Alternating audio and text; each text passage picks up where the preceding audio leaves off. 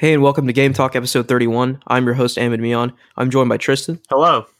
And Connor. Hey, guys. And the first thing I wanted to talk about today is probably the most popular game development studio in the world. Certainly the most lucrative, and that would be Rockstar Games. So Red Dead Redemption 2 recently came out, and as expected, insane critical and commercial success.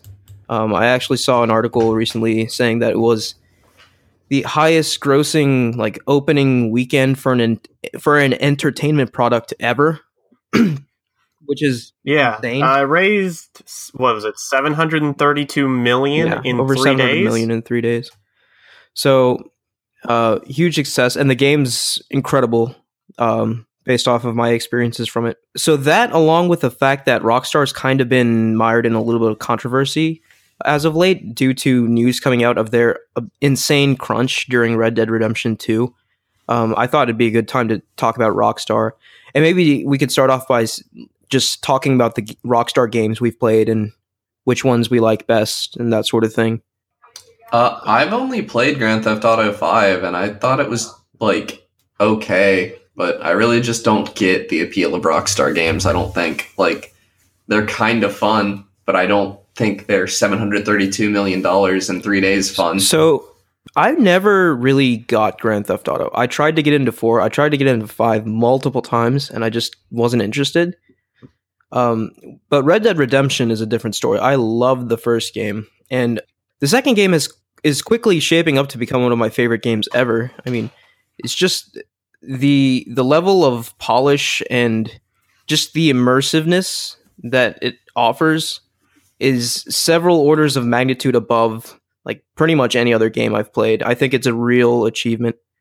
That's interesting. Because for me, Rockstar, I started off with Grand Theft Auto San Andreas, and I've just been playing pretty much every installment since then. And I played Bully, and I loved that a lot. But when Red Dead Redemption first came out, and then other people in my family were playing it and were like, oh, you got to try this. I sat down and gave it some time, but I never quite got into it. Yeah. Which I felt I find weird now because we talk about Rockstar Games as sort of having a similar way of being built, this open world, do anything, sort of commit some crime for Grand Theft Auto, go shoot some people for Red Dead. For some reason, it was something about Red Dead. Yeah. But something about Red Dead didn't grab me the same way that Grand Theft Auto 5 had. Okay, that's really interesting. So we all come from very different perspectives on Rockstar. I guess Tristan, being the fan of GTA, GTA is obviously, it is the most successful video game franchise in history. I mean, Call of Duty, maybe you could argue makes more money, but yeah, in terms of critical and commercial success, especially it seems starting with GTA, well, not starting with, but really kind of cemented with GTA 5. And how they implemented GTA Online. The online component, I mean, GTA 5 by itself is a massive single-player game, but the online component of it is just as huge, if not bigger. There are people who exclusively play GTA Online and nothing else. It's that massive, and it makes them insane amounts of money. So much so that they've changed their business model over the years. Back in the PS2 days, they were releasing games semi-frequently, but now we get one big release every 5 or 6 years, and having GTA Online and now coming soon Red Dead Online will allow them to continue that business model. Yeah, Grand Theft Auto 5 came out in 2013, and the last time I saw figures of how much that game was making them, it was over $1 billion. Easily over $1 billion. I mean, it grossed within its first week. GTA 5 grossed over $1 billion, which is just stupid to think about. I mean, there's a reason GTA 5 is the most successful entertainment product in history, including all movies, TV shows, books, what have you. It's made more money than everything. Yeah. And again, like I often feel like I'm missing something, because I've tried really many times to get into GTA 5, and it's well made. Like I can appreciate how well made it is. It just doesn't grab me forever for whatever reason.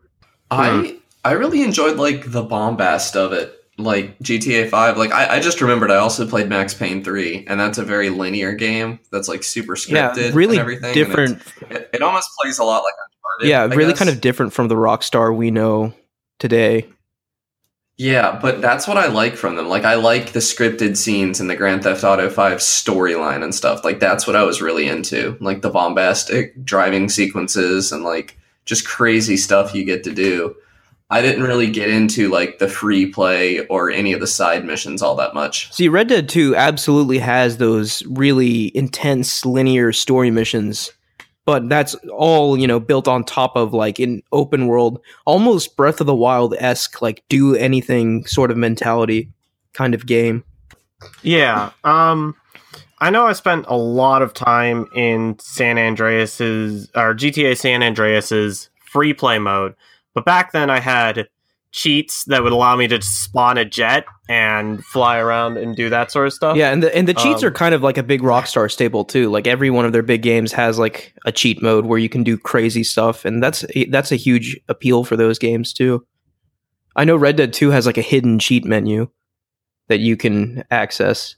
It's kind of retro of them. Yeah.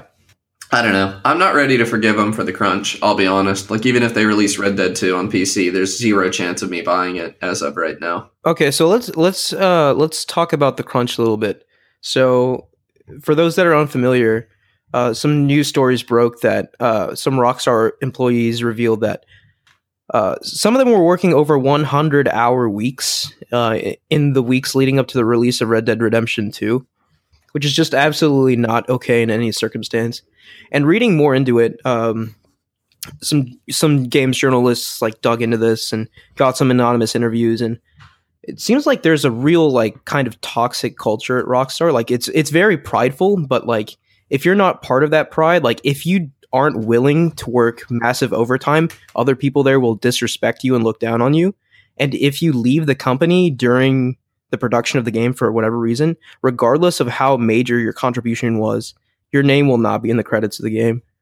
Yeah, and that's just absurd. I won't abide by that. Like, a company that's going to behave like that doesn't deserve my money. Yeah, I agree with that's just an absurd policy. I remember that policy being brought up the last time Rockstar was in trouble with the controversy surrounding L.A. Noire, where just massive amounts of people's names were left out of the credits of that game. Yeah, it's I don't know. It just from an outsider's perspective, it seems very like almost like military. Like you're either part of the team or we're gonna cast you out and you're nothing, basically, something like that.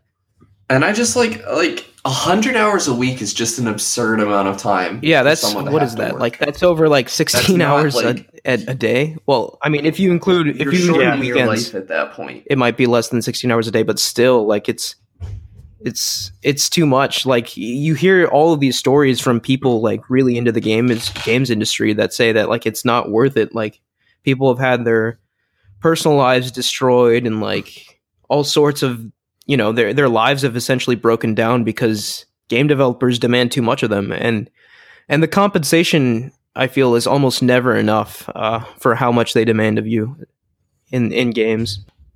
No. As soon as like stories were breaking around the whole 100-hour week, I started looking into like some of the things that were being said, and I think part of this is the corporate culture of Rockstar. What you were mentioning before about like people shaming one another, maybe for not being as invested. I think there were a lot of people that, especially maybe team leaders or people who had had a significant hand in the upfront idea of this, that were really, really into what they were doing, and they just didn't want to let go or slow down maybe a little. And then other people were feeling the effects of that. Thankfully, after all of this, they have revised the policy, but I don't necessarily see the culture of Rockstar, what may have been a huge issue that we haven't really heard too much about, I don't know if that's going to change necessarily after all of this. Yeah, and I don't imagine it will, because why would it? Like, look at how much money they make. You know, that's the most important thing to them, and their games are successful on a level that almost no other video game franchise is. So I don't think they'll have any onus to change unless they start seeing that in their finances. Yeah, unless their turnover rate is just goes crazy at lower level, or at the levels where we might be expecting not significant turnover. You wouldn't expect like a lot of senior level people that are really into this suddenly just leaving the job. But if you see like a bunch of like lower level programmers and asset designers, if you see a bunch of those people leaving, that costs a lot to a company. They're going to have to reconsider it. But here's the problem with that. I mean, maybe for some other company that could in theory work, but this is Rockstar we're talking about. If one junior developer leaves, there'll be 100 more like ravenous to take their place, just because of the pedigree associated with Rockstar. I mean, like, I would be willing to bet, even under these horrible conditions, like a huge chunk of game developers working at other studios would kill to work at Rockstar. Yeah. And that kind of perpetuates the toxicity. Yeah, and it's not just Rockstar games. It's not. It's like, most big studios at this point, I would say. See, I don't even know if that's fair, because, like, I don't know. There are a lot of... I've read about EA not being horrible about crunch before. Like, different studios within EA. It's really a per studio basis. It's just... I know Ubisoft doesn't really do crunch. Yeah, Ubisoft doesn't do crunch. A lot of indie studios are just as bad as AAA, though. But it's more like it's not so much like, we'll fire you if you don't crunch. It's more framed as a, like, our company is going to go under if we don't do this. But what I don't understand, that kind of leads to a pretty good point. I don't understand why Rockstar, of all people, has to crunch. Like, they can release their game whenever they want and make over $1 billion. Yeah. Yet why? Nobody would have been mad if Rockstar was like, all right. I mean, they would have been upset, but, you know, they could have delayed Red Dead Redemption 2 to 6 months. Fall 2019, and it would have sold just as well. Like, easily. Like, there's no doubt in my mind. And they can't be hurting for money, because Grand Theft Auto Online is still making boatloads. I mean, they're absolutely rich. And that leads to another point. I was reading some interviews with some of these employees that were crunching for Red Dead. And the interviewer brought up the point of, like, boycotting to kind of go against the notion of crunch. And they said that they appreciate the sentiment, but in the end, that would just mean less sales for them, which would in turn mean less of a bonus for the employees who worked on the game. So it's a very tricky area of, like, what would be best. See, I don't think it's as tricky as you're making it sound, because, like, yeah, it sucks that me boycotting this game would hurt those individual employees that have already been hurt. But I'm not worried about any individuals. Like, I'm boycotting it as a statement to the entire industry. I see. Okay.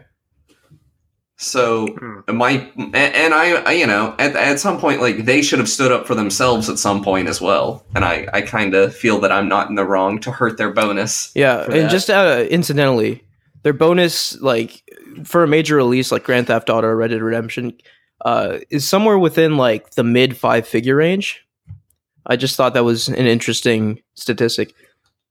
That doesn't seem significant for the kind of money that... So, like, at first I was like, that's a pretty big bonus. But then I considered, okay, let's see. Red Dead will make $1 billion in, like, 2 weeks. Okay? So assuming that, like, I think you could easily cut each employee a 6-figure bonus and not hurt at all. But what do I know? I'm not... Yeah. No, for sure.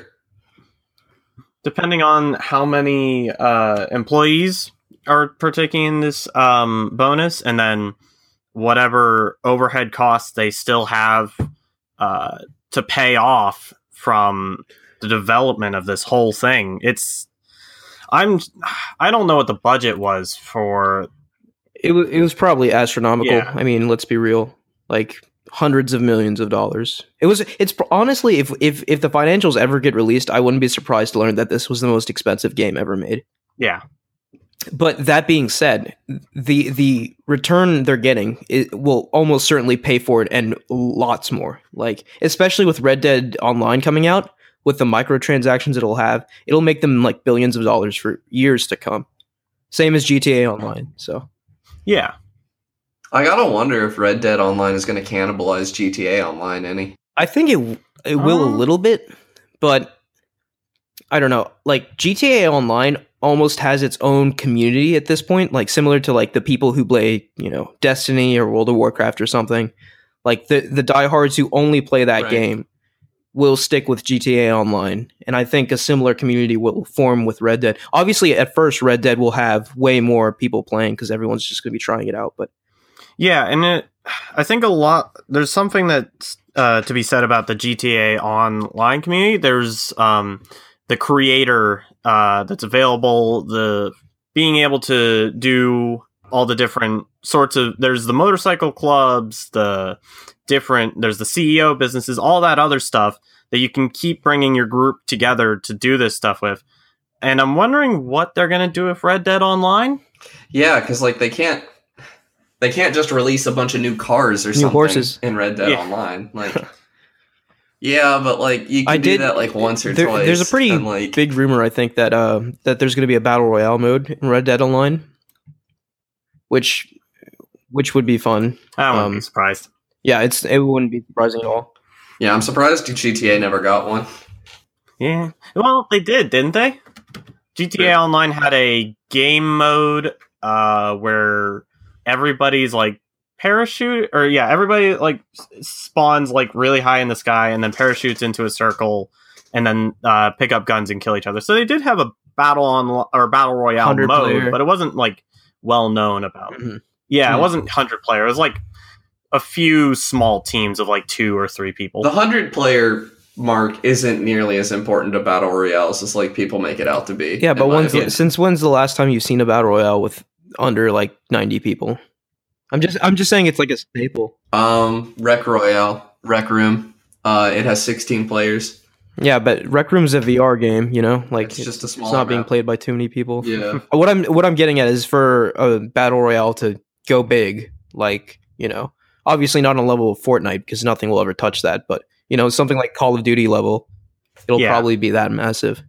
So you brought up Bully, right, Tristan? So I kind of wanted to also touch on Rockstar's like smaller titles, like the non-GTA and non-Red Deads. I really enjoyed LA Noire when it came out. It was like a pretty unique game for its time, and it used pretty, at the time at least, the facial technology was pretty cutting edge. Yeah, when it first came out, I was really into it. Like if it was the scripted stuff of GTA, but brought into like a 1960s detective, sort of like a pulp noir, style detective story, and I was really into it. My problem was later on, the more I kept playing, was how ridiculous trying to call people out on their lies. The interrogation, the mechanic for like lie and doubt and whatever was good on paper, but it didn't really work in the game as intended, I think.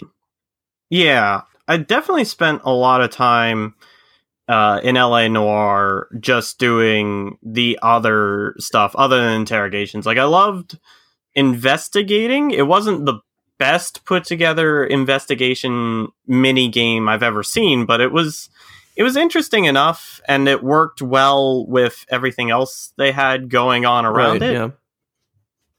I would like to see another LA Noire style game out of Rockstar. I just don't know if we're going to see it anymore now that GTA Online has proved what they can do with just throwing people into an online setting and saying, hey. Financially, just talking strictly financially, I don't think it'll ever happen. I think it's just going to be, the next game they make will be GTA 6 with GTA Online 2 or whatever they're going to call it.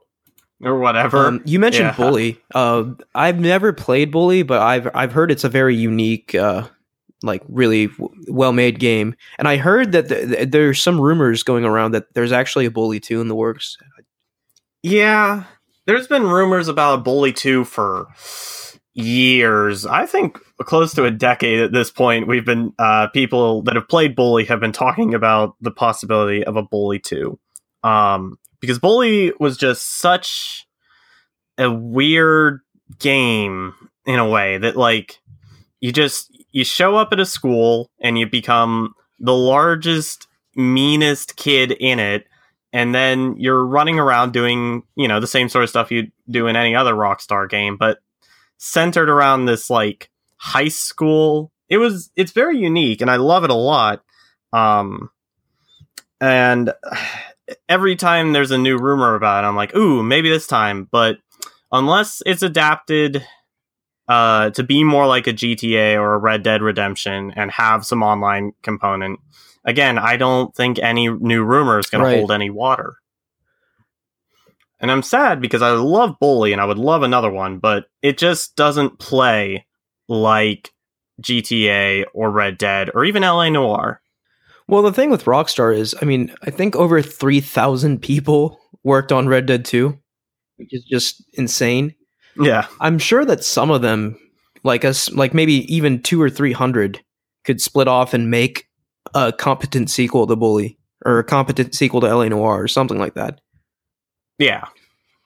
So I'm looking at Rockstar's Wikipedia page because I wanted to see like what series they've worked on and sort of like what the most recent releases for those were. Grand Theft Auto, the last one came out in 2013, but they've been doing online stuff for years. They probably have a dedicated team for online that probably was just doing that and not working on Red Dead. The last Max Payne game came out in 2012. LA Noire, they just ported it to the Switch, I believe, a little bit ago. Yeah, and they made like a VR LA Noire thing. I don't know if that was Rockstar. Maybe someone else did it, but there's like an LA Noire Case Files, I think it was called. Yeah. And then let's see here. The only other game like is then Red Dead is the most recent thing they've come out with. As far as games I know people enjoy or have like talked about in the past is that we haven't seen a new Midnight Club in a while, and we haven't seen a new Bully or any sign that they're going to do anything other than LA Noire ports for a while. Yeah, that was a kind of a weird port. Like when it was announced that it was coming to Switch, I was just like, that's weird. It also like didn't fit on the cartridge at all. Really? Yeah, like there was like a humongous download you had to do in addition to the cartridge. I think it's great that the Switch is getting support from people that don't traditionally support the Switch, but at the same time, like, who's going to be playing LA Noire on their Switch? Who's going to be playing LA Noire in 2018? I don't know. On 2018 on their Switch. Yeah, it's just a weird decision to me. Like, LA Noire aged very quickly compared to other games. I couldn't go back and play it right now.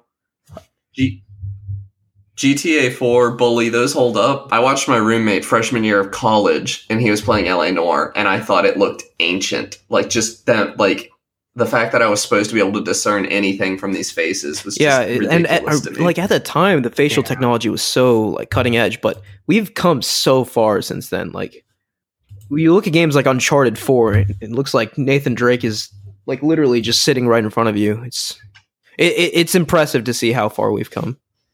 Yeah, I mean, even more recent Rockstar games, like, it just, LA Noire and Bully, as far as I'm concerned, could have come out the same year. Like, looking at them, they just aged so weird. Yeah. And it might be that art style that just it doesn't work past when it came out, but yeah. Yeah, it's hard. It's hard to have a game like that where you have to discern facial expressions to understand where to go in the game and have it not look great years down the line. Right. Because it just makes that aspect of the gameplay so much harder when you have no idea what you're supposed to be looking at. And just bringing back the idea of, like, Rockstar games aging. and tying it back into Red Dead 2, I feel like Red Dead 2 is going to age pretty well, just because of, well, neither of you two have played it, but the world is so dynamic and reactive to what you do and what it does to itself, in that I really think that like no two players will have the same experience playing it. So, I mean, yes, the overall story will be the same, but just like how the random encounters affect your story and shape events that happen, like it's similar to The Witcher 3 in that like it'll have a lot of replay value just to see how things will shake out if you do things slightly differently. I also feel like Red Dead 1 aged really well. I think it did. And I think a lot of that is due to the fact that they, especially on Xbox, they brought it back via back compat and gave it 4K support. So, yeah, and like that's all it would take. Like a bump in resolution, I feel like that game would look great. And yeah, I was watching actually a Red Dead 1 recap just to get ready for Red Dead 2 because it's been so many years. I don't really remember too much. And I was surprised at how good it looked. Like, it still looks good. Whether the gameplay holds up is another thing, but...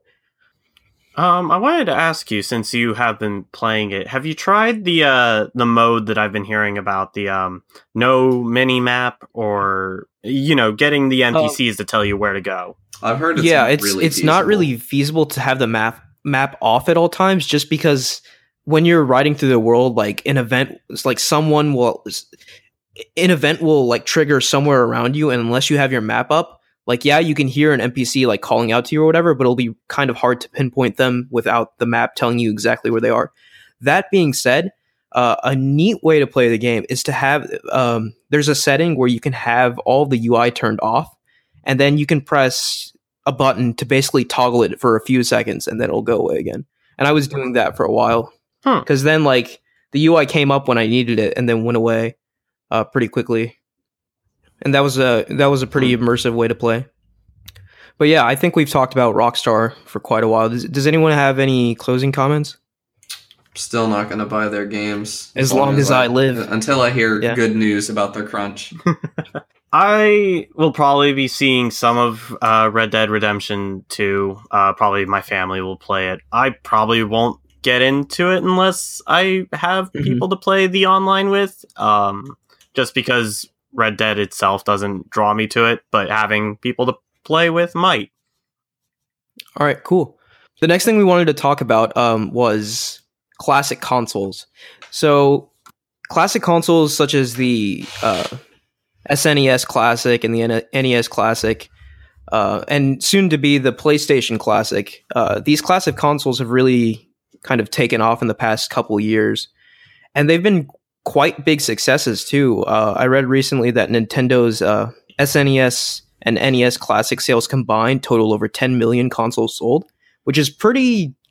I think that's extremely impressive, especially considering what year it is. So I kind of wanted to just bring up the idea of these classic consoles and talk about them with you guys. Do you guys own any of them? I have the SNES Classic, and I really like it. I don't have any of the classic consoles that have been released.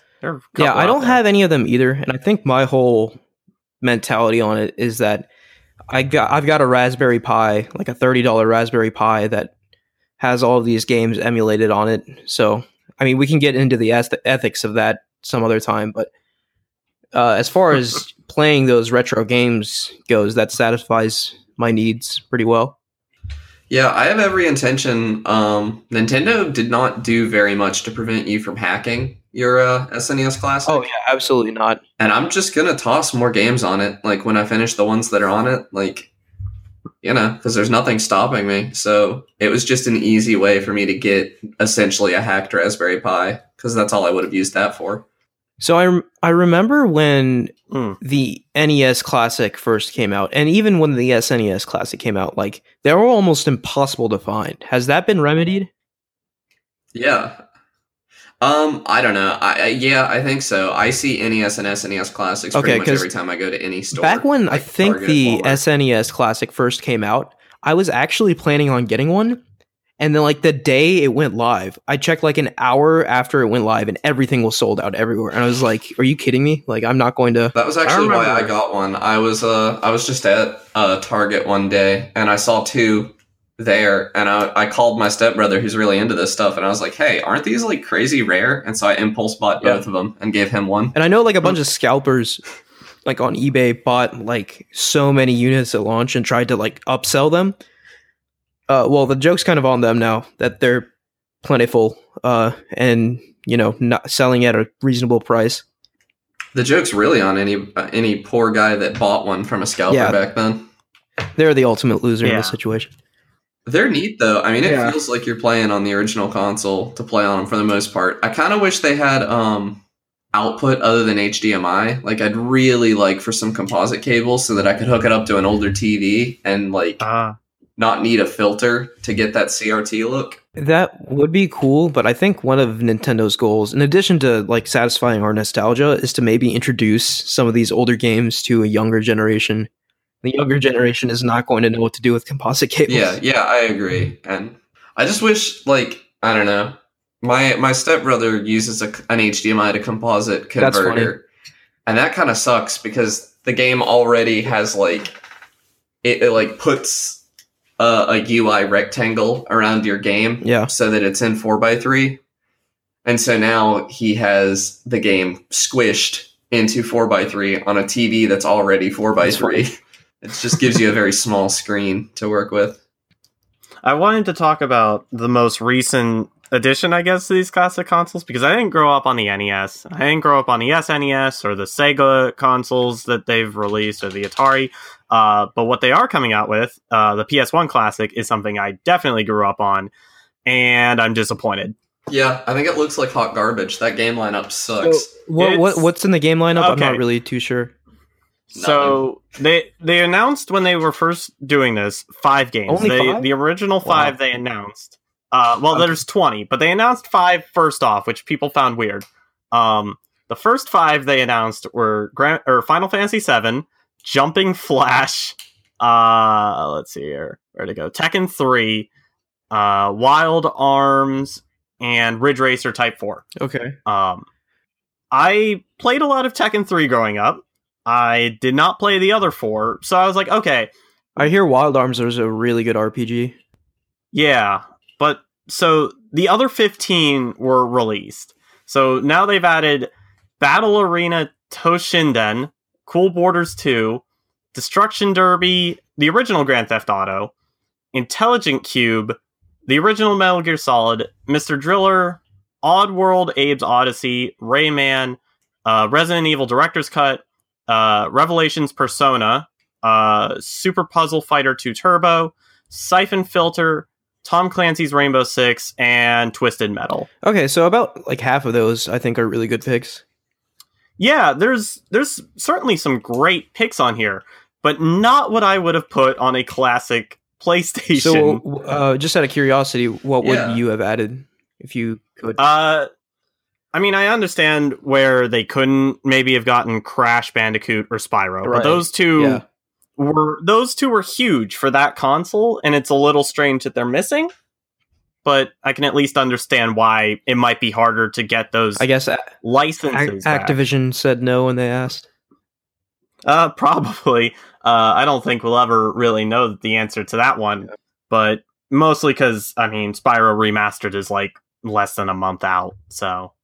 But, so, Spyro and Crash Bandicoot are gone. People are a little confused about Battle Arena Toshinden, because nobody I've talked to... I have no idea what that is. Yeah, no one I've talked to knows what that game is. Sounds like a Japanese game? Probably, but if that's the case, where's just a regular Street Fighter on the console?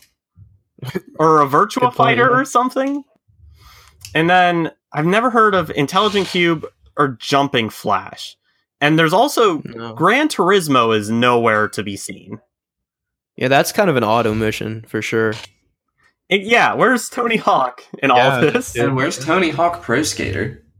Like, those Tony Hawk Pro Skater and Spyro 3 were the only games my PlayStation ever saw. Like, and Mega Man Legends. Yeah. Like, Those are the games that like made up that generation for me. If they had said The Misadventures of Tron Bonne will be on this console, I would have bought it no matter what the other 19 games were. Because that game by itself is like $200 now, and I would have... Yeah, so is Mega Man Legends. Like... So, but it is definitely like a strange lineup, and it's not even just strange that those are the 20 games. It's strange that those are the 20 games this country is getting, not the one Japan is getting. Wait, they're giving us the weird Japanese game, but also giving Japan a different lineup? Yeah, Japan has a mostly different lineup. So... let's hear. So what's different from our list is they have Arc the Lad 1 and 2, Armored Core, Devil Dice. Oh, they got Armored Core? That's a good game. G Darius, Gradius Gaiden, Parasite Eve, and it looks like Saga Frontier is the other one. So not only did we get a very strange lineup, we didn't even get the same lineup. That's weird. Yeah. I don't know. Nintendo, the lineup for Nintendo was the same for every region, right?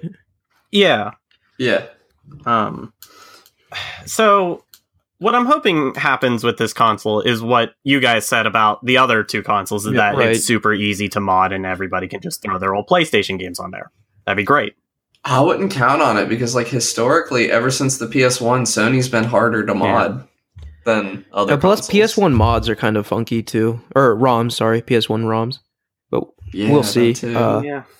I think I'm more excited for a potential PS2 classic. Like, I hope they nail that, because I actually never owned a PlayStation 1 growing up, but I played a lot on PlayStation 2, and I have a lot of fond memories on that console. What would be your top 3 picks if they were to announce a PlayStation 2 classic? Oh, God.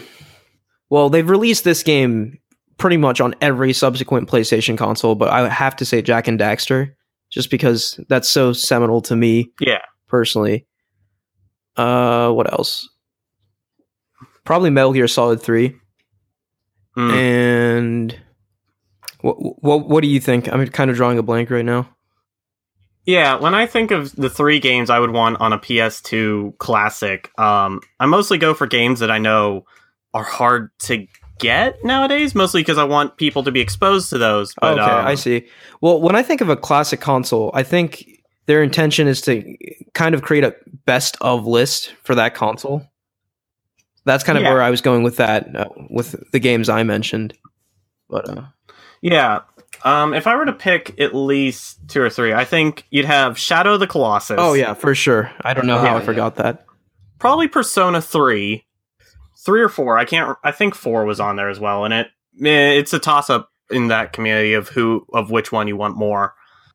And then probably you mentioned Jak and Daxter, but Ratchet and Clank. Oh yeah, Ratchet as well. Yeah. I would want Ratchet and Clank, Star Wars Battlefront 2, the old one. That would be great. And Destroy All Humans 2. Star Wars Battlefront 2, like the old one, is so like orders of magnitude more fun than the new Star Wars Battlefront game. I still play it sometimes. I picked it up on Steam on sale the other day, and it's still fun. Yeah, it's so good. Like, I don't understand. EA could have literally just made that game, like remade that game with better graphics, and it would have sold so much. Yeah. Like, just a DICE remake with better graphics and sound. Getting back to like classic consoles, like with the games we just mentioned, like those were huge for the PS2. There's a number of games on the PS1 list then that are just confusing as to why they're there, because they're not particularly well known. And what I'm thinking is my thought on this is that when Nintendo goes to make the NES Classic or the NES or SNES Classic, is that they already have the rights to all those games, whereas Sony might not have the rights to every game that they would love to put on there, or it made the most money for them on that console. Yeah, very few of those games we just listed were first party. Like, I think Ratchet and Clank might have been the only one. Insomnia, or Jak and Daxter was Naughty Dog.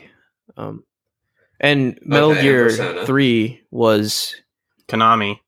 It was a PS exclusive, but it wasn't a first party game. Yeah, that's third party. Yeah.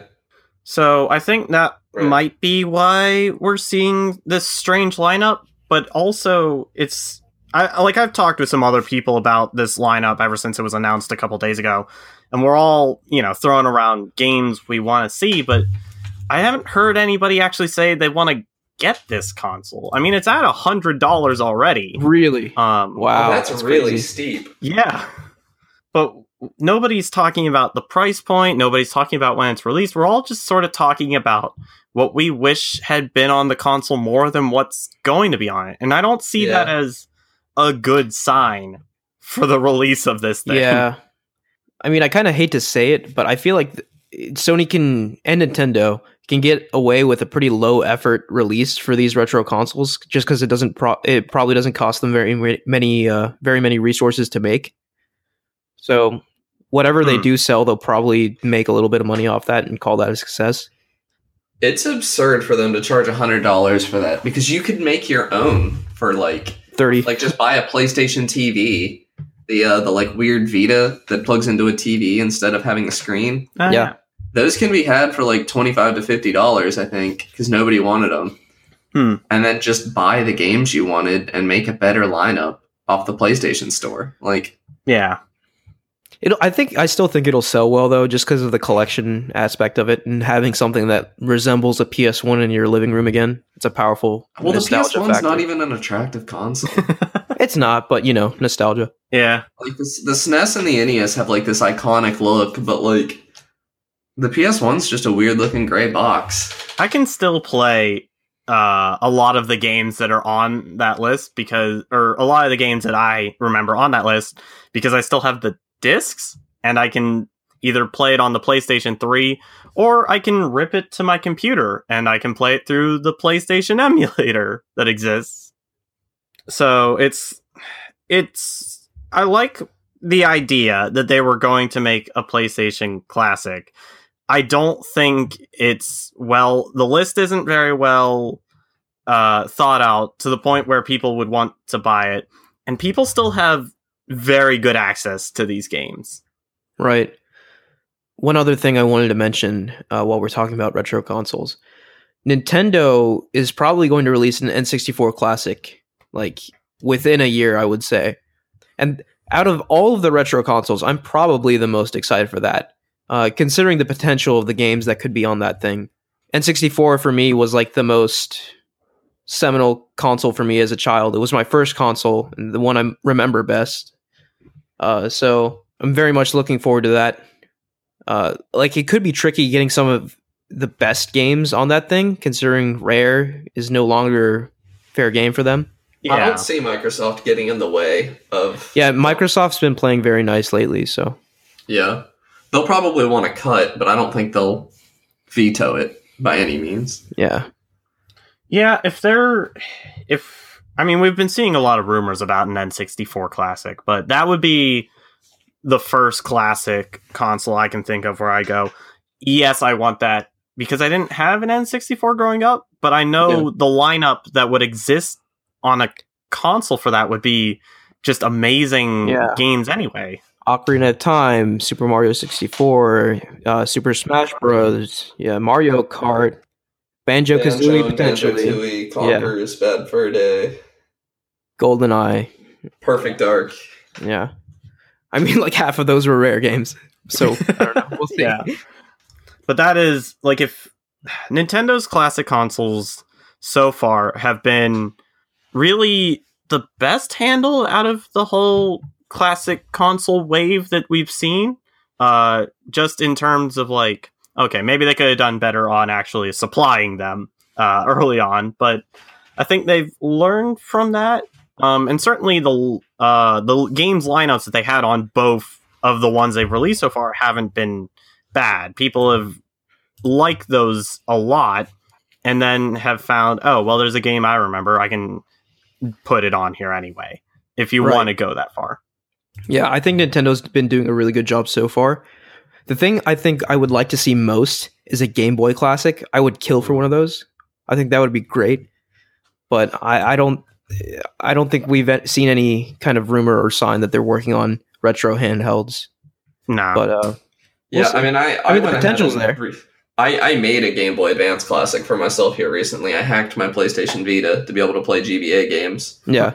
And I'm having a blast with that. Like, that library is just massive. Yeah, a GBA, a well done GBA Classic would be the most hype thing for me personally, I think. It would probably sell incredibly well with the added addition of, being able to take it with you and not have to sit down in your living room to play it. Just break out your Game Boy Advance Classic. Nintendo comes out. We have a console for that. It's called the Nintendo Switch. Yeah, we have the Switch. Why would you want another console? All right. Do you guys have any final thoughts on classic consoles? I want to see a better lineup from future ones, but PS1 just sort of, their classic isn't doing it for me. Connor? I don't know. I don't think I'll ever buy another classic system. Yeah, I mean, I'm personally in the camp where I have literally any classic game that Nintendo or Sony could offer on my Raspberry Pi. Granted, like maybe sometimes the frame rate stutters for N64 games or whatever, but I don't know. I don't really have much incentive to get one of these at this point. I'd buy a GameCube Classic, but that's like super far away, I imagine. Yeah. Once we start getting into the things that can't really be easily emulated, I'll be more interested. But yeah, I think we should round off by talking about games we played or recommend. I can go first. No secret, I've been playing Red Dead Redemption 2. I had high hopes for this game, and it completely smashed all of my expectations for it.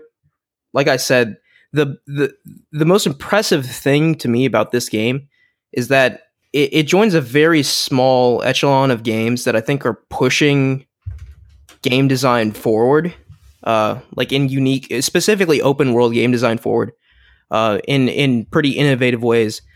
Similar to Breath of the Wild, how when that came out, there was nothing really like it in terms of like open world mechanics. Red Dead does the same thing, only differently in its own way.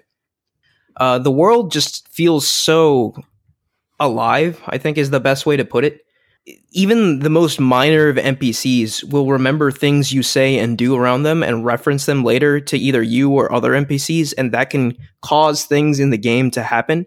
It's just a level of reactivity to what you do on the world that I have not yet seen in a video game, to the point where it's almost like it's surreal at times, because you feel like anything you do, no matter how minor, has a consequence. Another big thing about this game to me is the absurd attention to detail. It definitely feels like this game was made by people who have or who are obsessive compulsive about everything they do. Whether it be like the dialogue that exists in the game, there's over 300,000, I think, lines of dialogue. Most of it, I would say 99% of people will never even hear, because it's strictly contextual, and every single situation would have unique dialogue. Dialogue never repeats. Animations never repeat. For instance, I rode into town the other day and watched a theater play. It had 3 acts. Each act was a different form of entertainment. One was a concert, one was a dance thing, and no repeated animations for that. So something so minor, something that most people will not even see, was fully acted, fully choreographed, and it's just that kind of attention to detail, which I think puts it above games like it in my mind. Yeah, I'm absolutely loving it, completely immersed in it. When I'm away from it, I just want to play it more. So really sucked into it, really enjoying it. And the story's great too. Characters are wonderful. Yeah, that's all I got to say. Tristan? Yeah. Well, I'll look forward to someone else playing that. I'm sure I'll watch them. I've been playing a lot of PlayStation 1 games recently. So I was playing the Misadventures of Tron because I played it a lot as a kid. Didn't understand it very well. Now that I'm playing it as an adult, man, I was bad at that game. So what is it? I've never heard of it before. So it's set in the Mega Man Legends world that they created when they did Mega Man Legends for the PS1. Essentially, you play as a sky pirate called the Bond family. your older brother and your other brother, I'm trying to remember the Bond family exactly. They both get kidnapped, and you find out as the sister that the older brother owed $1 million worth of debt to another criminal. So as Tron Bonne, you take control of a ship called the Gesellschaft, and you work with these little dudes and like these little robots with like blue overalls and giant yellow heads called the little Lego man looking guys. Yeah, the Surf Bots. Oh my god, they're the best. You work with all 40 of them to try and raise $1 million to save your older brother. So you go on bank heists. The first one went really weirdly. I'll talk about that in a second. But what I love about that game is that you get to learn all 40 different surf bots. Like, they're all uniquely personalized. They have different stats they can get up to. But their personalities are just so much fun to interact with. Like, there's one that every time you try to talk to him, he just starts throwing paper airplanes around the room. They start crying at, like, the slightest insult to their intelligence. But it's a game filled with personality. The first mission I went on is you go to rob a bank, and so you are dropped off in this town, and you send the surf bots into the building, and then a bunch of dogs and animals run out because they screwed up. The surf bots screwed up and dropped you in front of an animal hospital. But it's sort of like, it's a lighthearted sort of crime that you're committing. You're sort of like, you're running around in this giant robot suit, shooting little missiles, directing the most incompetent robot aides you have to go steal stuff. But most of the time they walk out of buildings with plates of curry or chicken or apples. And so there's just so much going on in sort of like, I want to build the serve bots to be more capable, but I also can develop my robot to shoot missiles and Gatling guns. So I'm envisioning like a top-down shooter. Is that what this is? So it's like a third-person action game. Okay. Does it play like Mega Man Legends? I believe yes. That is brought up when you're selecting the controls. Is like, if you played Mega Man Legends, this is the control scheme you want to go with. I loved that game. It's so yeah.